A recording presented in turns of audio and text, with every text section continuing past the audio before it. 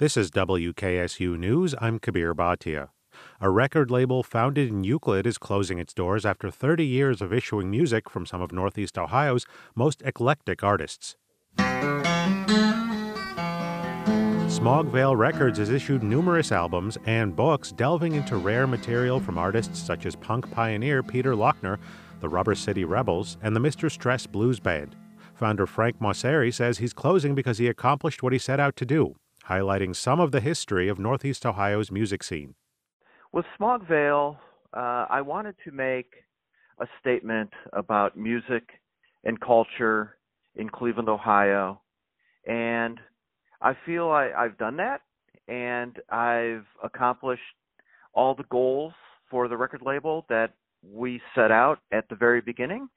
And so since we've reached a plateau, we decided it's time to move on to new horizons and new challenges. Talk to me about some of the projects that were the most fulfilling or the most successful over the past 30 years for you folks. Well, every record that we released, in my view, is fantastic. I think the critics and the fans will agree. But the most popular were, of course, the Rocket from the Tombs retrospective that we did now 20 years ago, the Peter Lochner box set, which came out a couple years back, the Mr. Stress retrospective that came out maybe about 5 years ago as part of our Platters to Cuyahoga series. Those records, really did fantastic, sold lots of copies, of course, and the reviews were amazing. What about any projects where it was particularly challenging getting your hands on the tapes or getting the rights to things? Well, always on retrospective releases, the biggest challenge is finding the members of the band.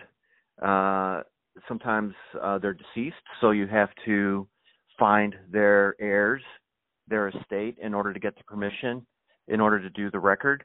That is always the biggest challenge, but it's also, I think, the most fun and rewarding challenge, because finding people that haven't been involved in music for many, many years is really satisfying to both me and the person that you found. They're happy to get the recognition after many years of being away, and you also uncover lots of surprises. You find recordings that those people might have tucked away in a closet, and photos and flyers and other ephemera of that particular band. And that's why it's just a lot of fun to do that detective work. There's certainly numerous recordings out there that are yet to be discovered, and I'm hoping someone with a Cleveland connection steps in and takes up the mantle. I'm sure I'd be happy to point people in the right direction if they wanted to.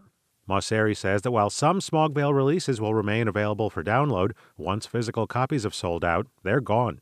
He's also considering what to do with the label's archive of tapes, which he hopes might be available in the future for research by music scholars. I'm Kabir Bhatia, WKSU.